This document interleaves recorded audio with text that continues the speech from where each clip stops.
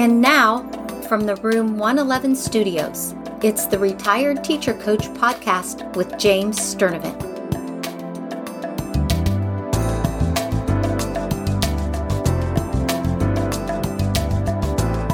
What up, listener? Welcome back to the Retired Teacher Coach podcast. I'm so glad you're here. Here's the problem. Many retired educators suffer from a loss of identity and a lack of purpose.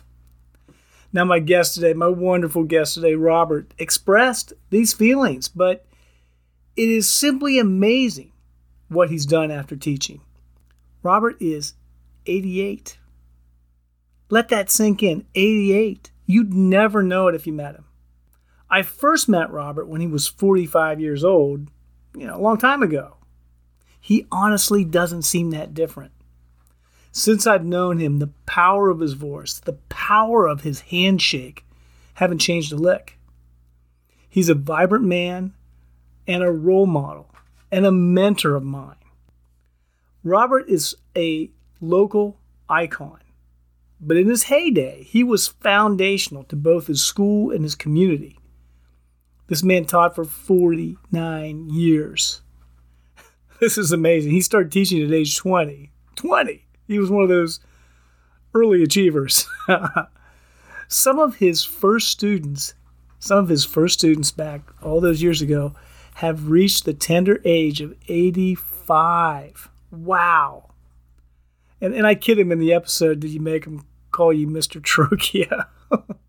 After retirement, Robert was a bit lost. So he took action. He leveraged the skills he'd honed during his 49 years in the classroom. He held the following positions during that extended tenure. He was the director of music at the Fairfield Union Schools. He was the director of choral activities at Ohio University, Lancaster.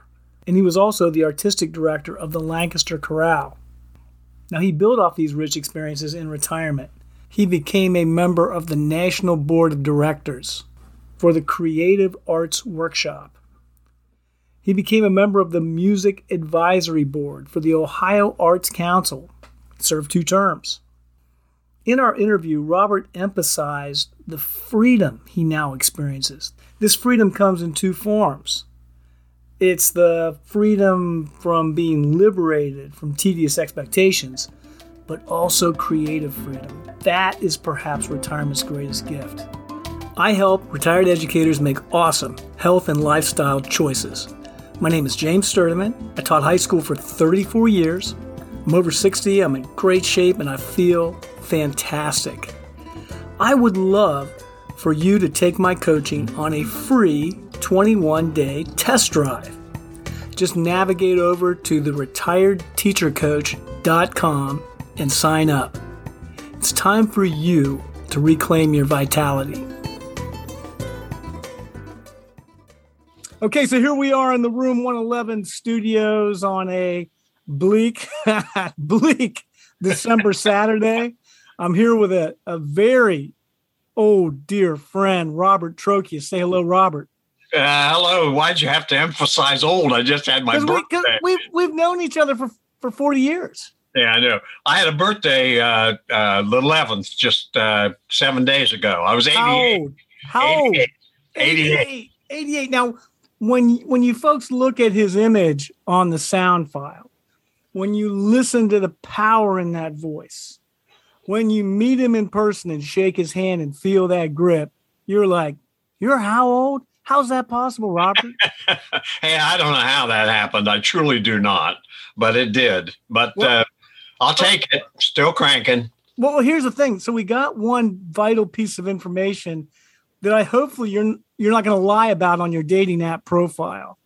Well, at 88, not very likely I'd ever be on one. But if I found myself there and it was all audio and not FaceTime, I might try and tell them I was 50 and see how I do. Robert, if you advertised your dating app profile at the Villages in Florida, it would be bedlam. It's something else. Well, you're very kind. They would be lined up down the street, my friend. I've never had to answer that question before. I can say that. I love throwing it in there because it really takes people out of their comfort zone. And back in the day, I've said this before, I used to just walk up and talk to someone. Yeah. Okay, now, what is our connection? Describe it.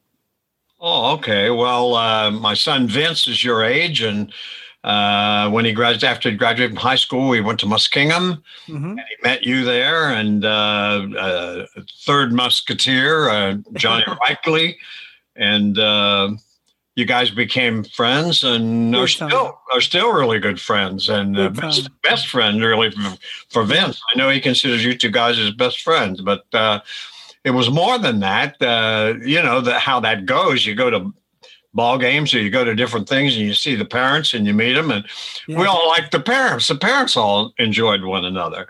You remember? Oh gosh, you might have organized it. There was something that we did at a state park one time. I was on a day. I think the OSU was playing football or something. We had a place that the ones that could go there and watch, and we had a lot of great food, and all the extended family of the three of you, you and Vince and Johnny were there, and we've all been friends all our lives ever since you guys met and became friends.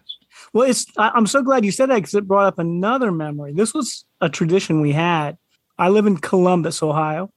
Robert lives close to Lancaster. My parents, whom have since passed away, lived in Eastern Ohio. And Robert lived in an area that was convenient for everybody. So there was this really awesome Italian restaurant down in Lancaster, and we used to go there as a group of like 30 people. and we would rent the back room, and we would be there for hours. I mean, hours and hours. And, telling the same stories. We did it a number of times, and we told the same darn stories every time and laughed harder each time. Yeah. No, that was great. And we're about due. Oh, yeah. Yeah. COVID has really robbed us. Robert and I thought about doing this in person. Yeah. Well, can't do it. Can't risk it. Yeah, we're very cautious because of our age. I'm 88. Carol's 85. Carol looks like she's about 45 or 50. I look mine, but she doesn't. But we're just in. We have to take care of ourselves. You do. Actually retired because of some health things. And my younger daughter's husband's a surgeon, as you know, and he advised me quickly that I'm the guy they're talking about when they tell people to try to avoid this if they can, who are older and who have underlying health problems, both of which hit me. But I didn't know any of that. I never knew I had anything wrong with me. And I was working like crazy. I was working full time with more than one job till I was 81 years old. And I thought I was getting acid reflux. And my son-in-law said, "Don't think that's it, Dad." And he scheduled a thing and found out I had 3 arteries plugged, 90, 95, and 100%. Sure. And they took the 95% one and cleared it out and put some stents in. They couldn't do anything with the others. I was too old to be a candidate for the surgery, too risky. So I just adapted to my lifestyle to that. And although I will admit that it was a little scary the first few months as I started to work out and get a little stronger and things, I felt actually very good. And so that's been, I'm 88 now, so it's 7 years ago. And so far, thank God, all's good. Okay, now we're going to transition here. My audience is comprised, the vast majority are retired educators, just like you and just like me.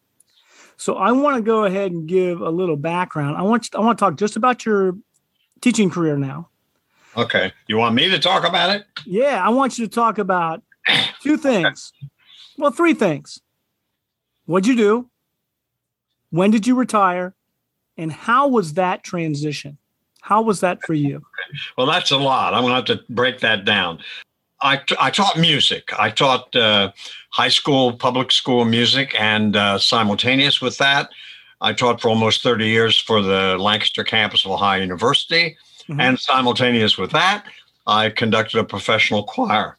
So I taught the public school 49 years Damn. University, 30 years.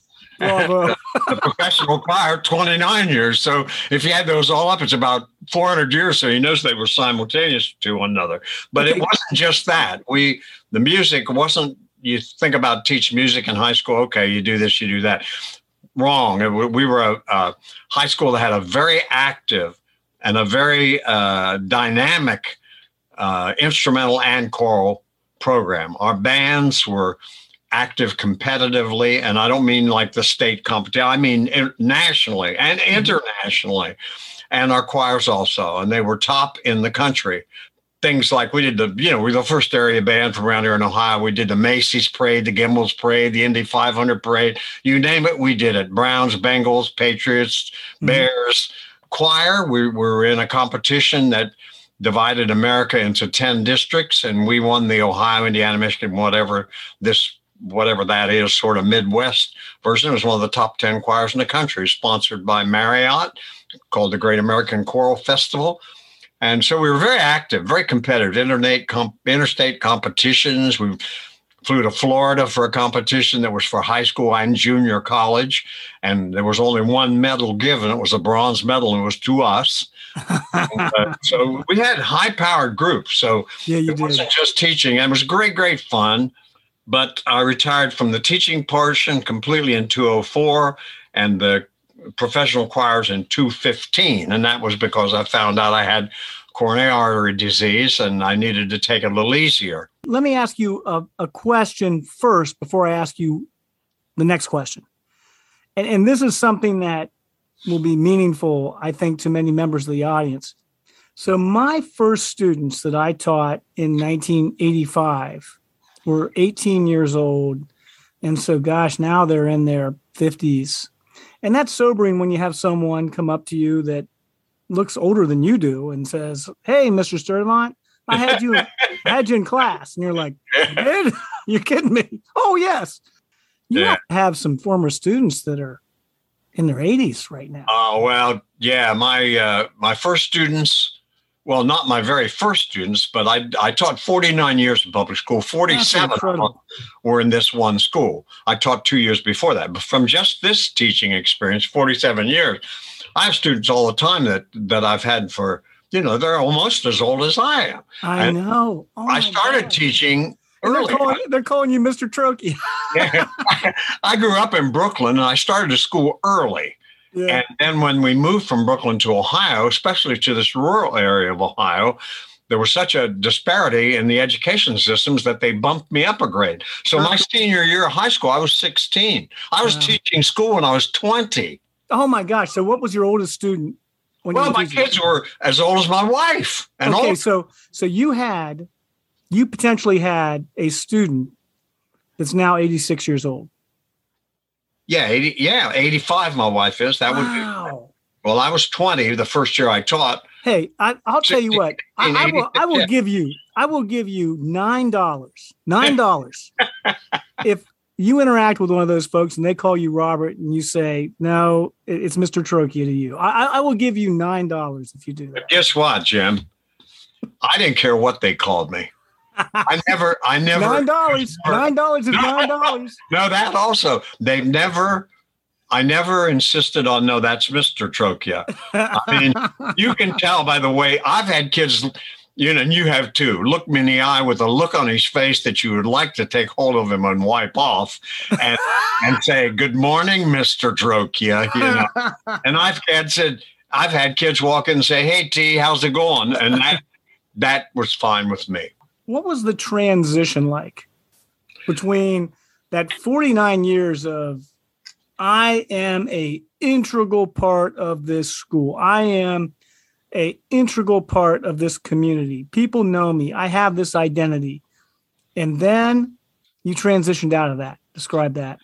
Well, that particular aspect, I guess right at first I didn't notice that. First, I was just scared with the health problem, but then I saw right away I was doing pretty well, and the doctors were saying, "Hey, you're doing wonderfully. No problems here." So then I began for a little while to enjoy the freedom. I never, with all those jobs and as active as I was on each of those different involvements, I never had much time at home. So I loved being at home. But then very quickly, I got more. You described it perfectly. I felt like I was a player before, now I was a spectator. And it's worse in my business because, it was just one concert after another, or one competition after another, or one performance of some type after another. So when you finish one, you start preparation on the other. And for me, I was going on 3 levels simultaneously. So I was always preparing for something. I needed to have I'm a make a list, click them off guy. Sure. And I needed to have that going. And I thought, Jesus, I got to be more. I just felt really left out of everything. You just So it was 10 a.m. and your list was already checked off. Yeah. I get a kick out of talking to my brother. My brother's 7 years younger than I am. Yeah. And he just moved and he kind of upgraded instead of downgrading. He sold his home, but he moved into a kind of a high-end apartment thing where it's really, he just doesn't have to do anything. And I talk to him multi-times every day. I've talked to him several times today already. And what are you doing today? Well, I have to get the mail. And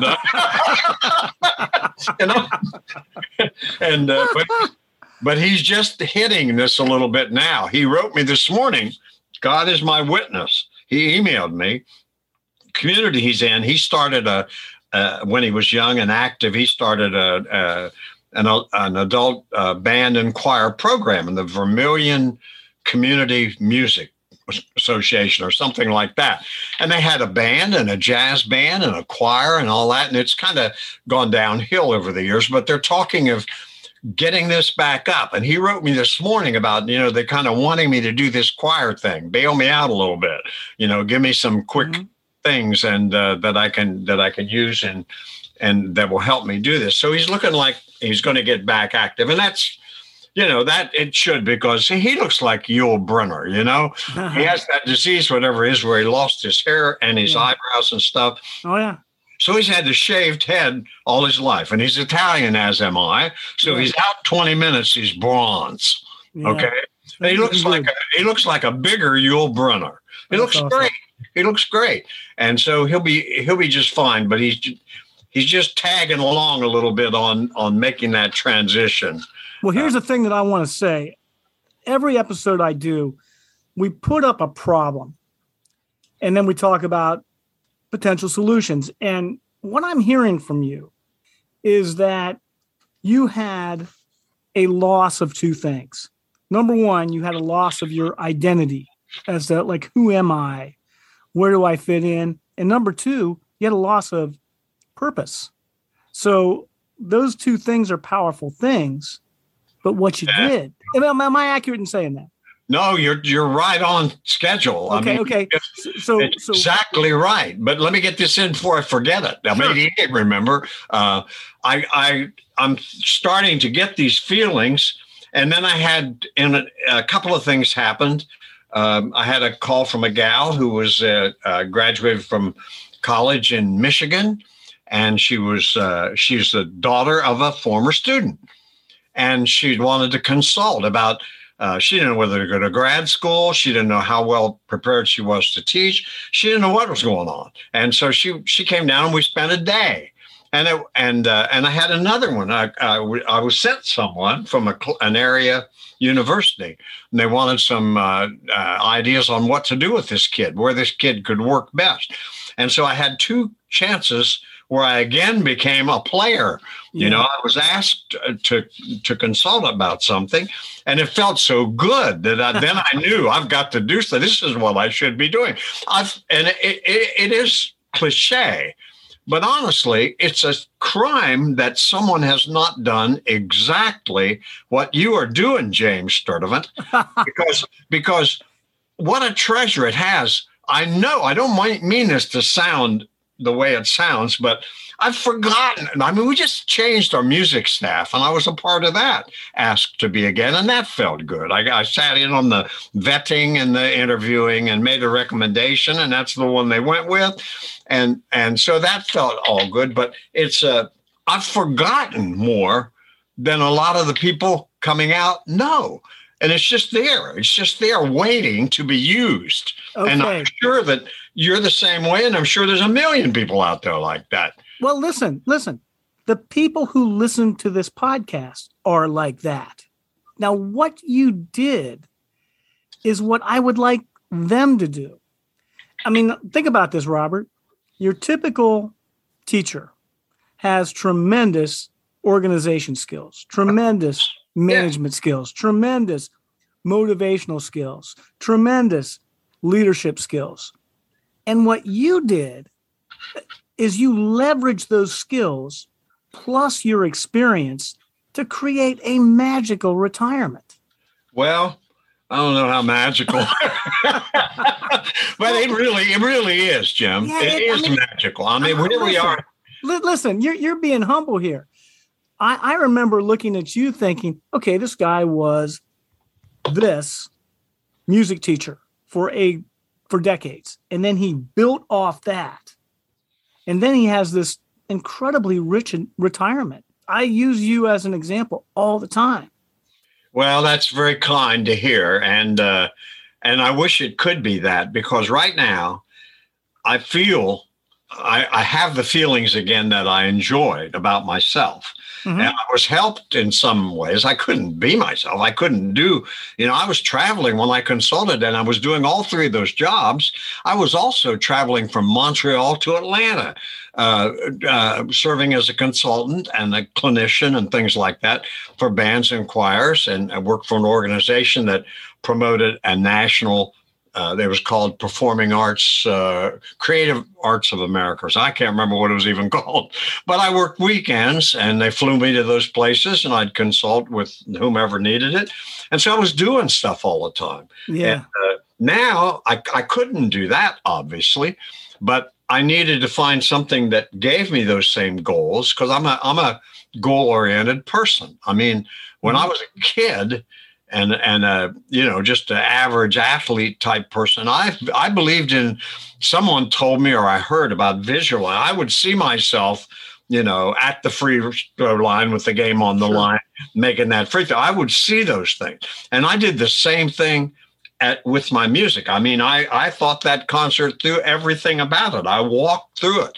I knew every single thing that should be happening.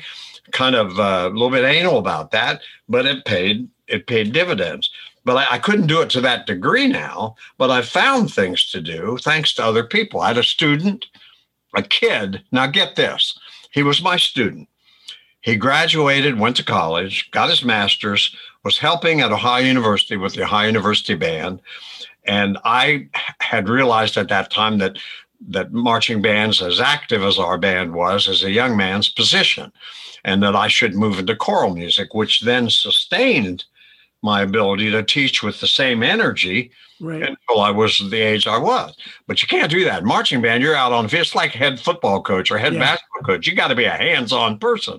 Kids just don't relate to someone standing back and telling them. You got to show them. You got to be a part of it. And so I talked this kid into coming back and taking the band job. Actually, I talked the board into hiring two people at the same time so I could move into choral music alone. And Paul Young was the guy's name. He came back here, took over the program, and knew it inside out. He'd been a part of it, took it to new levels. And he did that at the expense of an assistantship at the University of Texas. This is a kid who's probably 20, whatever he would have been then. Couldn't have been, but much before his early middle 20s. And he gave up that opportunity. But he was the kind of kid, he came here 11 years. He continued to build the instrumental program while I built the choral program. Then he left, got his doctorate, went into school administration, developed an outstanding after-school program in Lancaster, Ohio, that turned into him eventually being elected the president of the National After-School Education, whatever they call it, office in D.C., and then a writer. And he's published hundreds of articles and arrangements and scores of books. The guy is an unbelievable person. He is the most energetic and focused person I've ever known.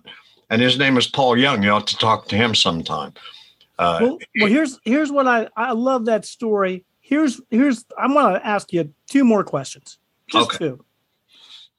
Now, you were a guy who, like me, for a few decades, 3 decades, whatever, 4 decades in your case.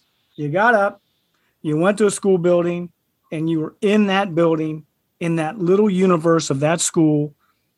You were incredibly impactful there, but it is a small pond. I mean, even though you went to all these competitions around the country, it's still a small pond. It's confining.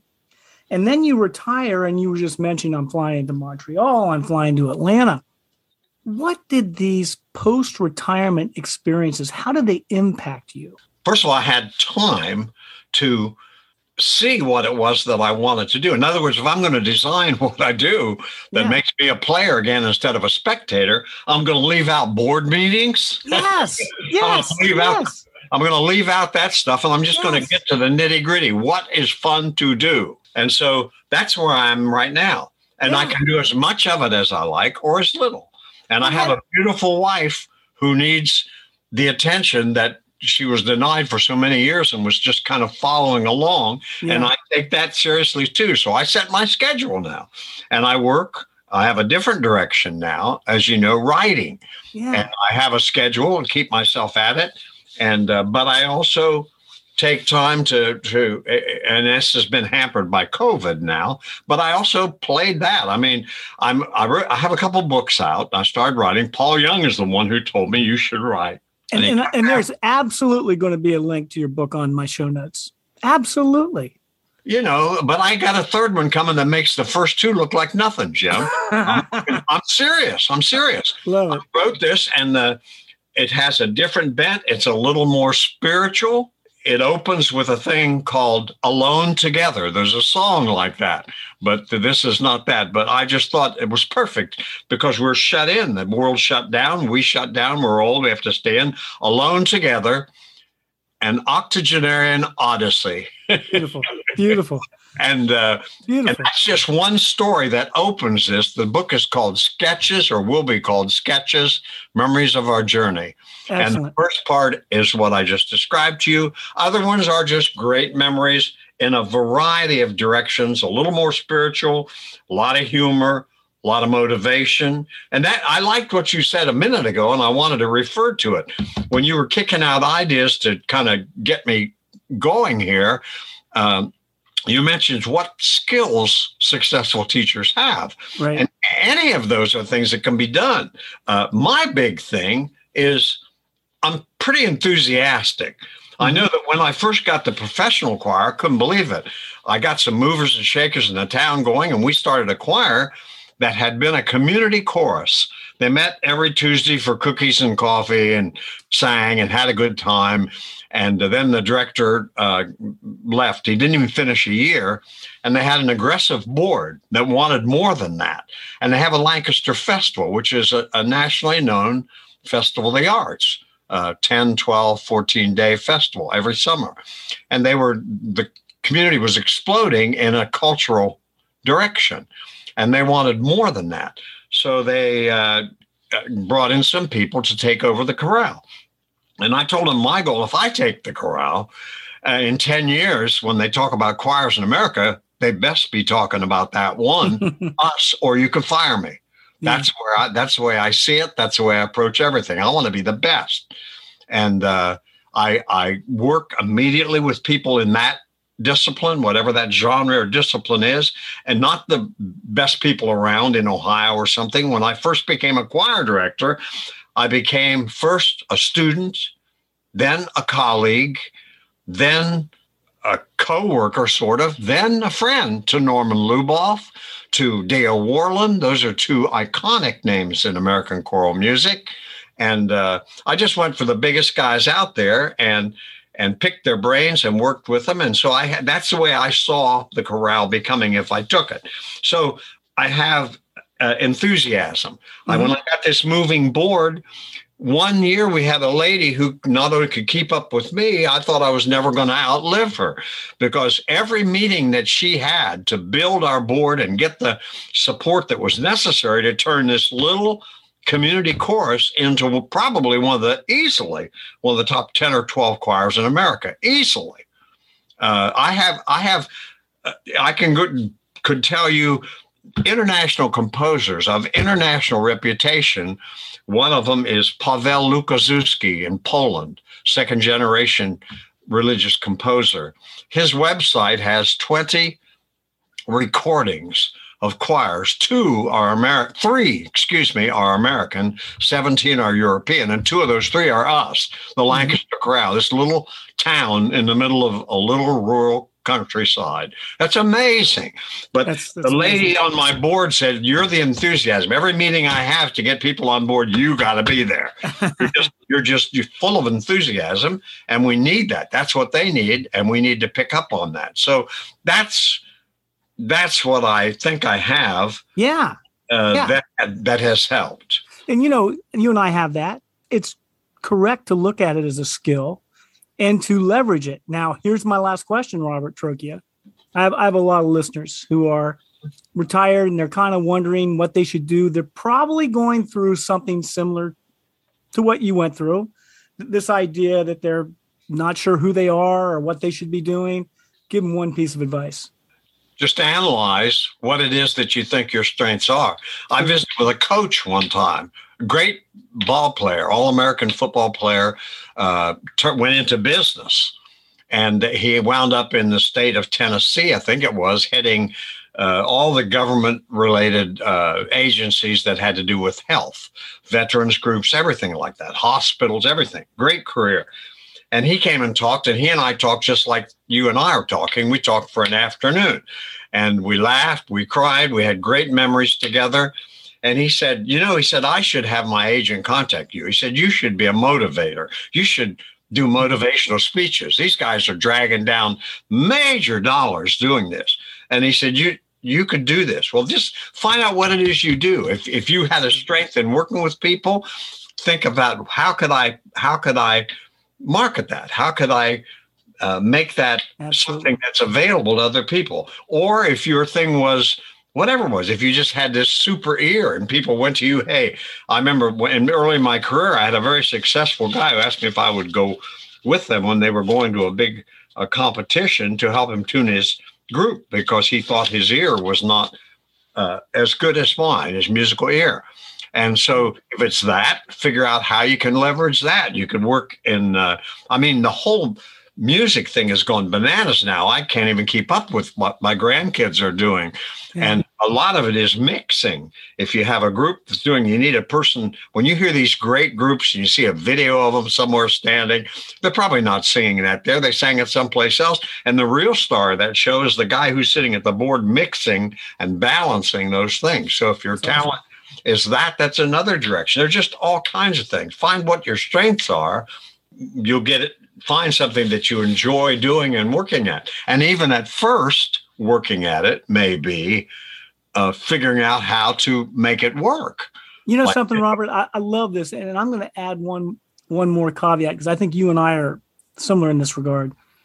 And if you can do it your own way, if you can like create something that just there's no one else involved with, something that you did, I think that adds a lot. Oh, yeah, it does. Because just as I said, I alluded to it, trying to be a little sarcastic. I do it without board meetings, things like that. But if you can do it yourself, and you're confident in it, you know that's your strength, And you don't have to figure it out tomorrow, man. I mean, you got time. I mean, just think about it. Just think about it. Yeah, no, that in itself.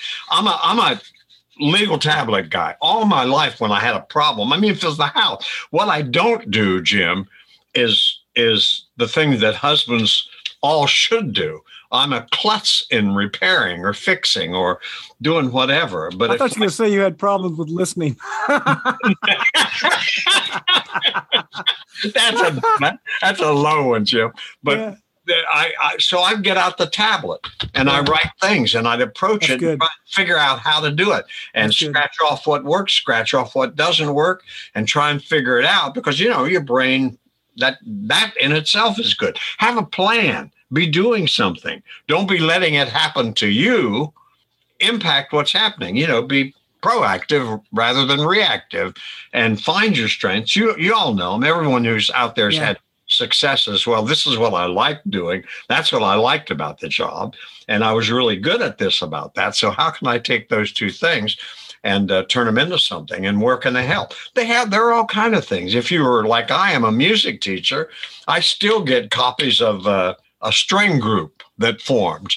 Well, there are two groups. Another group was a bell ringing group. And both of them came to me. How did you start? How did you get a board going? How did you get all this grant assistance, from the High Arts Council and all these councils and National Endowment for the Arts and things? How did you get all that? And I helped them with that. And I still get their things. And both of those organizations are now, those people have done it. One is a retired teacher. And now she has a professional bell ringing group. And those groups are beautiful. The sound is beautiful. The music is challenging. And she's developed a whole thing that's going on. It's a part of the arts scene. And they send me their board meetings, and I know they're pretty well off financially. And so look what happened. Look what they've done. It's all out there. Well, look, Robert, you've been an inspiration like always. I mean, I can't wait to see you again. I really am missing being with you in the same room. Oh, yeah. Well, I can't wait to see you. Hey, listen. I remember one of those times we were together. You and I sat together at a table. And, that was the best it ever was, man. Unending pasta and unending conversation. Yeah, you got it, man. We need a glass of red wine, and we need a plate of pasta, and we need to talk some smack, Robert. Guess what happened yesterday? What? Lisa, my older daughter's son, Jesse, and his wife, Lindsay, had a baby boy named Vincent. Oh my gosh! And he's the fifth generation firstborn of a firstborn. He's the first of Jesse, first of Lisa, first of me, first of my father, first of his father, Pacifico in Saviano, Italy. How's them apples? That's awesome, man. That's awesome. Hey, we got to wrap this up at this point, sir. It's been wonderful. Thank you so much. I hope that works for you, Jim. It was fun. It's fun talking to you, man. We have to sit together. Yeah, that's right. Stay well, and thank you for considering me and thinking of me. Oh, always, my friend. Take care. Take care. Bye. So here we are at the What You Can Do About It section. In this episode, we spoke about all the important skills teachers possess. And we listed a few, like organizational skills, leadership skills, motivational skills, management skills. But this is just a finite list. I bet you could expand upon this list significantly. I mean, think about your gifts. Robert Trocchia encourages you to do just that inventory. I want every listener to be as happy and vibrant as Robert is at age 88. Thanks for listening, and please visit us at theretiredteachercoach.com. Listen to every episode of the Retired Teacher Coach podcast by subscribing on Apple Podcasts, Google Podcasts, or Spotify. Goodbye for now.